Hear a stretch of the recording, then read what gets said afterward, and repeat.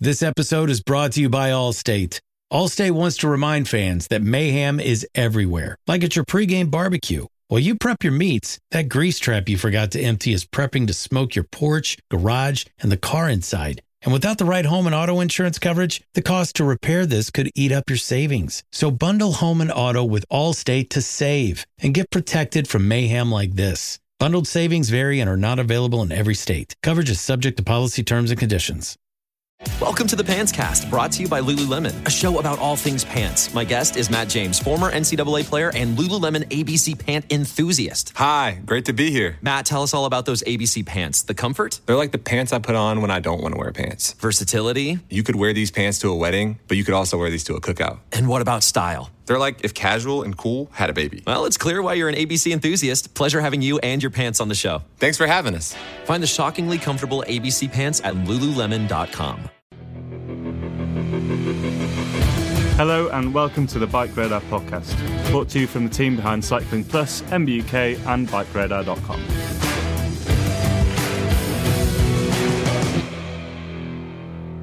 Hello and welcome to the Bike Radar podcast. This is one of our Friday shorts, which, as the name suggests, is coming out on a Friday and hopefully is going to be relatively short.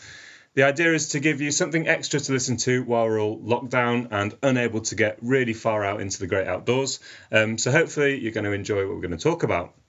I'm Tom Marvin, technical editor at Bike Radar and MBUK, and with us is Rob Weaver. He's our technical editor-in-chief. Hello. And we've also got Seb Stott, who is one of our technical writers and all-round tech guru. Hello. So we've all been riding bikes for decades, and there's definitely some bikes that have stuck in our minds as some of the favourite we've ever had the opportunity to ride. Also, we get to test a lot of the latest mountain bikes out there on the market, and some of those are pretty cool too. So we wanted to talk about our favourite ever bike from, well, all time, and also our favourite current mountain bike that's out there at the moment. So Rob, I know that the bike you're going to talk about from your past is pretty interesting. You've had a long and rather illustrious career in downhill mountain bike racing.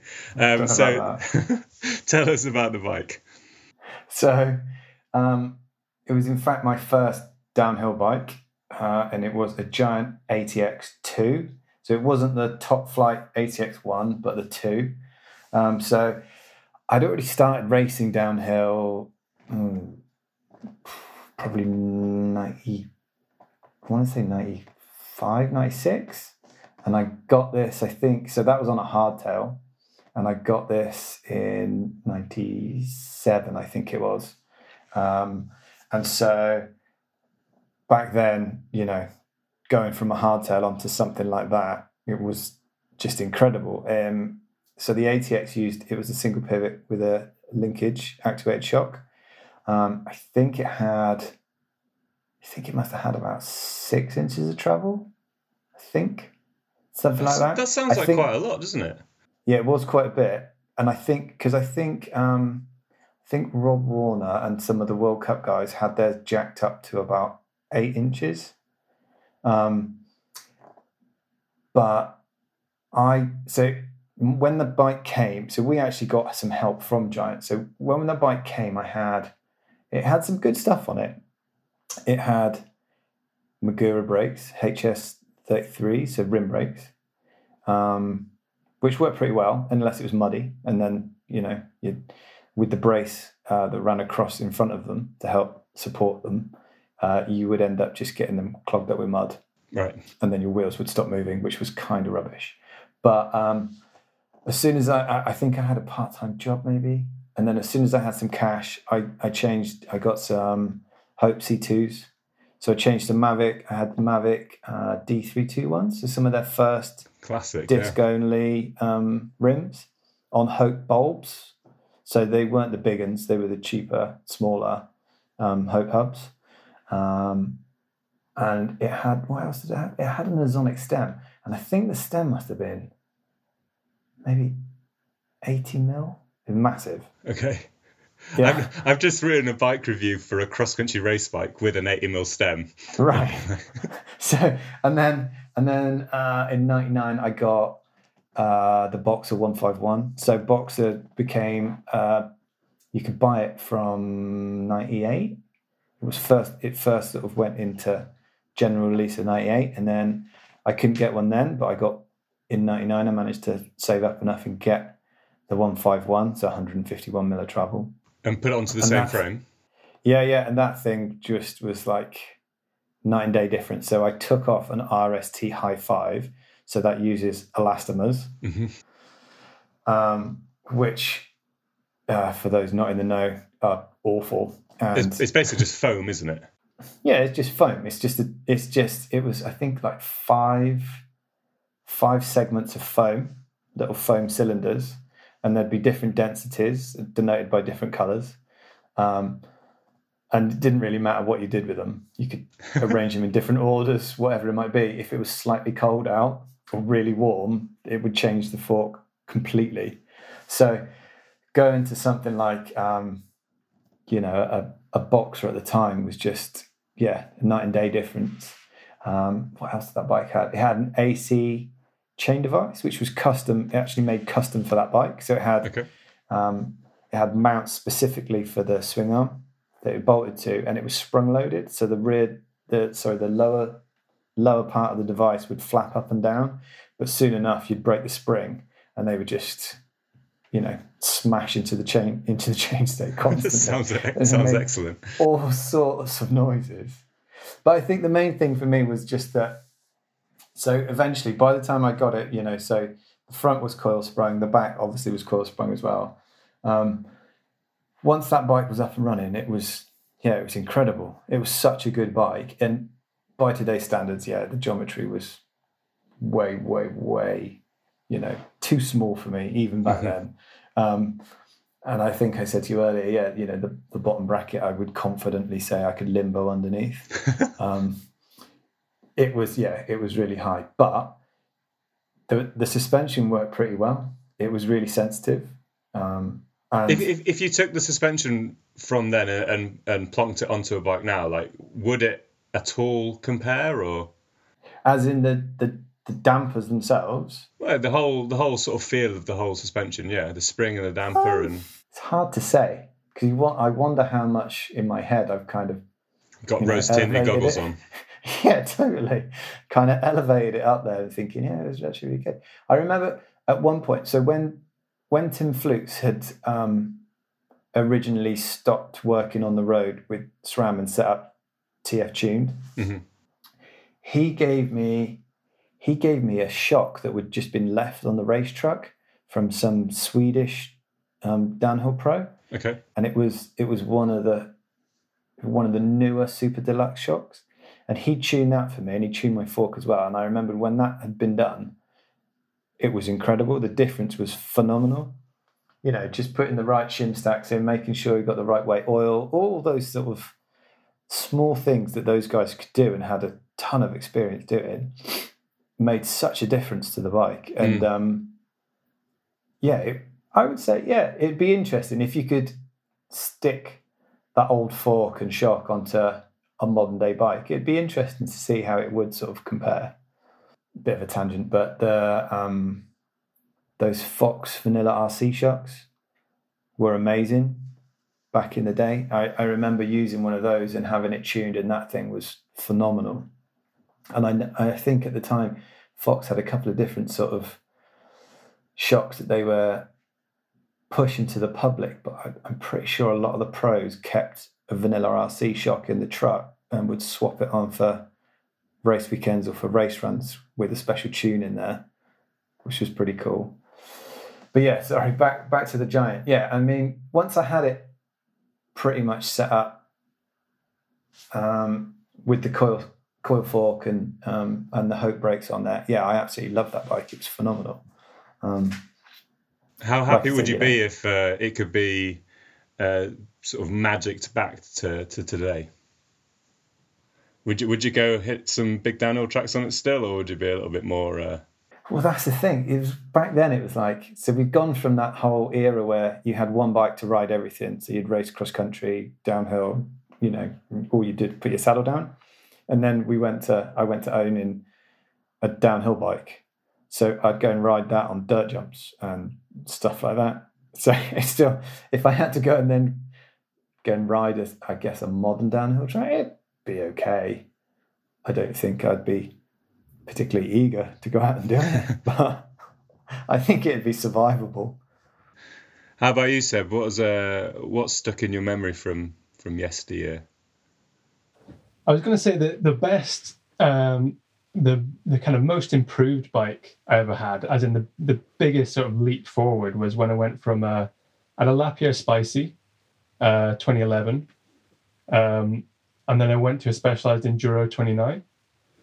So I'd gone from a bike that was way too small for me and 26 to a bike that was still small by today's standards, but was massively longer. Felt like it fitted me much better, and just the things you could do in it were kind of light years ahead, even though it had the same sort of travel. So I used to ride a lot at Innerleithen, and there's a bit at Innerleithen where there's quite a famous sort of road gap jump, kind of a third of the way down. You're probably familiar with it, Rob. It's and on the side of it there's a push-up track where you can get up to the top. And on my Lapierre, I tried and failed so many times to get up to the top. I could never get that climb. But then I remember the first time I rode the Specialized, I kind of sailed up that climb, just had a dropper on it for the first time. So just put the dropper down, turned around, came back down and could do the road gap. And that was just mind-blowing to me that, on one bike, just the touch of a button, you could kind of go from climbing up something I never climbed before to going down, pretty technical downhill tracks that, a few years previous I'd been riding on a downhill bike. So I guess for me, that was the first bike that was a relatively uncompromised, both climbing and descending. And I just thought that was so cool. And I'm still well into that kind of, that category of bikes, what we'd now call enduro bikes. At the time, we just called them trail bikes. They could go really well uphill and downhill. I thought that was really cool to be able to do both on one bike. And that was the first bike that really did that for me. How about you, Tom? It probably won't surprise you guys to hear that the bike I still look longingly at is the 2016 generation Transition Scout, which is a little 27.5 trail bike that I had long term for What Mountain Bike back in the day. 125 mil of travel at the back, 140 mil fork, and I rode that bike to absolute death for not just the year that I had it for the mag, but for the year afterwards as well, because it didn't quite go back to Windwave as promptly as maybe it might have done. I absolutely loved it. I ran it with sort of like big sticky tires. I had the previous generation when the Pike was released. I had that with top flight suspension on the front, and then I ran it with a coil shock at the back, which for a 125mm trail bike sort of probably seemed a little odd, but had a Cane Creek inline coil shock with a climb switch. And the reason I just loved it. It was just the most fun little bike I could imagine riding. It wasn't super long, it wasn't super modern, but it's not a bike that I kind of wanted to necessarily go super fast on, but you could really rattle down tracks, whether it was big techie stuff or smoother stuff. It just had a bit of everything, and I just think I loved every single ride that I did on that bike. And yeah, maybe rose tinted specs, but it was absolutely brilliant. The last time it was ridden, I haven't ridden it for probably a year and a half, because I've had too much other stuff to go ride. I took it out to the Alps on holiday summer before last, and my friend who guides out there, his bike broke, I think, while I was out there. And following having ridden that, he's subsequently gone and fitted out his personal bike with half the components that were left on that bike at the time. He really loved it. Everyone who's ridden it really loved it. So that's why. It's a good reason. They were great bikes. Well, they still are. It's good bikes. They've changed it up a little bit. So they went with their SBG geometry on the next generation bike, Scout, which is the short offset, a lot longer, I guess more capable bike, but when I rode it, it was quite heavy, and while it was sort of arguably better downhill, it sort of lacked that the character I felt that the previous one had, and that's probably why I didn't quite like it so much. Still a great bike, like you want to absolutely get on wicked. eBay and get an ATX, giant ATX. Maybe I should. It's kind of back to what you guys were saying, especially Seb, when he was saying about how it was what he could do on the bike that really stood out. I had exactly the same experience. So I think there was a huge delay in everyone getting their bikes that one season. I think it was 97. And I think the bike had turned up in maybe April, and we went to one of the first races that year. And it was really wet and super rocky.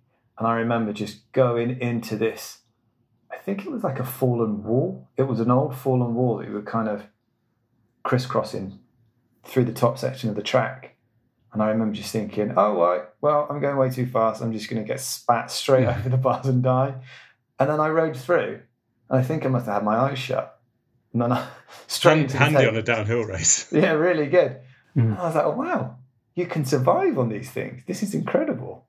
And then it was like, right, let's go do that again and again and again. And then you realize what you can do. It's totally, I think it's sort of, it's still the same sometimes when you get on new bikes. It's just maybe not as big a leap as it was back then. But it's sort of resetting what you think is possible. Mm-hmm. I had it to a degree on, I must admit, I had it to a degree on the new Specialized Enduro, riding some stuff that I'd ride on a normal trail bike, and I rode the new bike and just got away with murder in some sections. I think the other thing is that back in the day when we were paying for our bikes, you'd have a new bike like every 3 years if you're lucky. Whereas now we have it's several bikes a month. So I guess it's a bit like when you're a kid and you don't appreciate that you're growing, but then when you go and see your gran once a year, she's like, oh my God, you've grown massively. So I think there's a bit of that going on. Like, well, some of us, yeah. But I think bikes are still improving. I think a lot of people say that, the development of bikes has kind of leveled off. And for sure, it's maybe kind of started to level off a bit, but, there's still a lot of improvement. Like if you take the last year's Enduro and compare it to this year's Enduro. Totally. Huge difference in how those bikes ride.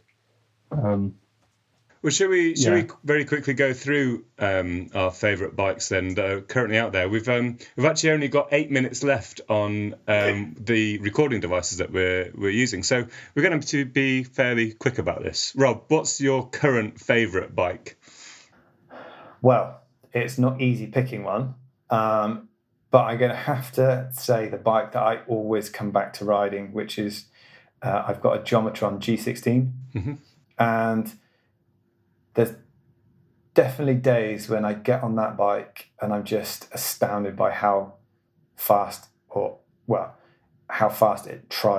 lets me try to ride, and what I can get away with on it. It's got, I've tamed down some of the angles. I've actually reined in the head angle using adjuster cups, so the head angle's just over 63 degrees. But it's got a massive reach of 485. It's got a really short seat sheet, which is great for me and my little legs. It means I can still run a nice long dropper post. It's got a low bottom bracket, so I've stuck some 165 cranks on, so I still get plenty of clearance. But yeah, I've got, I still use that bike to test loads of stuff on. So I always use it to test shocks, because it's a bike I know inside out, and it works really well for that. Right now, I've got an EXT Storia Lock shock on there, which is phenomenal. And a big thing, again, on that bike, I haven't built it up particularly light. It's got double down tyres on there from Maxxis, which are really robust and really grippy. But it's got a 77-degree seat angle, which means you're in a really good, efficient climbing position. So I never feel like I'm sort of, held back when it comes to doing bigger rides on it. Yeah, I've only ridden them a couple of times, but Geometryons have always come across as slightly niche in the way they ride, but super capable at all times. They can just do everything, right? Yeah, I think so. I think if you're getting off a relatively small bike, you have to adjust your riding style. But once you sort of get used to it, it does work really well. Mm-hmm. How about you, Seb? Slightly similar to Rob, actually. I would say the bike that I haven't sent back, that I really should send back, is the Pole Machine. So I've had that for over a year now. I called it in for a bike test that finished about this time last year. All the other bikes went back straight away, and I asked Paul if I could hang on to that a bit longer. For testing purposes and... For just to make sure... even though the mag had gone to print, wanted to make absolutely sure that I'd given it the right score and everything was still fine. Kept weighing it. Yeah. Just measure it. Just measure the wheelbase one more time, just to make sure I got it right. So similar to that Specialized Enduro I talked about earlier, but way more so. You can climb. It's such a comfortable bike to climb on because it's got that 79-degree seat angle. Which I just find makes going uphill way easier. Mm-hmm. I mean, it's not a light bike. It weighs, depending on what parts I have on it, high 15 kilos, getting on for 16. It's not a light bike, but you can winch up really steep stuff very comfortably. And then on the way back down, it's like 160 mil rear, 180 mil front travel. Yeah. You can ride it on kind of super gnarly sort of bike park stuff that tracks that we use to test downhill bikes. Absolutely feels in its element there, but also a lot of the trails around where I live are not super rough, and a lot of people would say, "Oh, it's too much bike for that kind of terrain." And it's maybe not necessary, but I don't feel any disadvantage to having all that travel. Mm-hmm. And even having such a long wheelbase, once you learn to kind of really ride it over the front, bend your elbows, you can get it around some really tight corners. So like that bike is just so capable and really kind of makes the most of my fairly limited riding abilities and bravery. So I just feel like a much better rider on that bike. So that's why I really enjoy it. Cool. What about you, Tom? Oh. In sync. Well, that was stereo. I would say it's probably completely different to your bikes. I really bloody love a Specialized Epic at the moment. So I called it in for a race, like a 3-day marathon race that I did in October. I think the feature just went into this issue of MBK, actually, a 3-day marathon race in South Africa. And I've raced short course cross-country races on it as well. But also I just kind of use it as my ride from home mountain bike. It's got this brain thing. So it's got like an automatic brass weighted lockout on the fork and the shock, so it's really efficient when you're just pedaling on smooth stuff, and then it opens itself up out on when you're going over bumps, and you can adjust the threshold in that. It's a little bit clunky. The geometry is actually a little bit old school now for cross-country race bikes. I suspect there's a new Epic coming at some point fairly soon. But I've just really been enjoying going out, riding flat out as hard as I can for 2 hours. And just enjoying sort of the slightly sketchy nature of a cross-country race bike. Where I live, you can't really do any gnarly riding, and because we're locked down and being as sensible as possible on our bikes, I've kind of been riding more for fitness, I guess, rather than going out and scaring myself on big jumps. So, the Epic's been great. That's what I've been loving at the moment. Before we get cut off on our internet video chat that we're doing to make sure this all works as smoothly as possible from home. Thank you very much for listening. We've got podcasts coming out every Monday, as we always do, and currently as many Fridays as possible. Don't forget to subscribe where you can, and share it so other people maybe come across it too. But thank you very much. Thanks, Rob, and thanks, Seb. Thanks, Tom. You. And we'll catch you all on Monday. Bye for now. Thank you for listening to the Bike Radar podcast. If you want any more information on what we've been talking about or more news and views on cycling, check out bikeradar.com.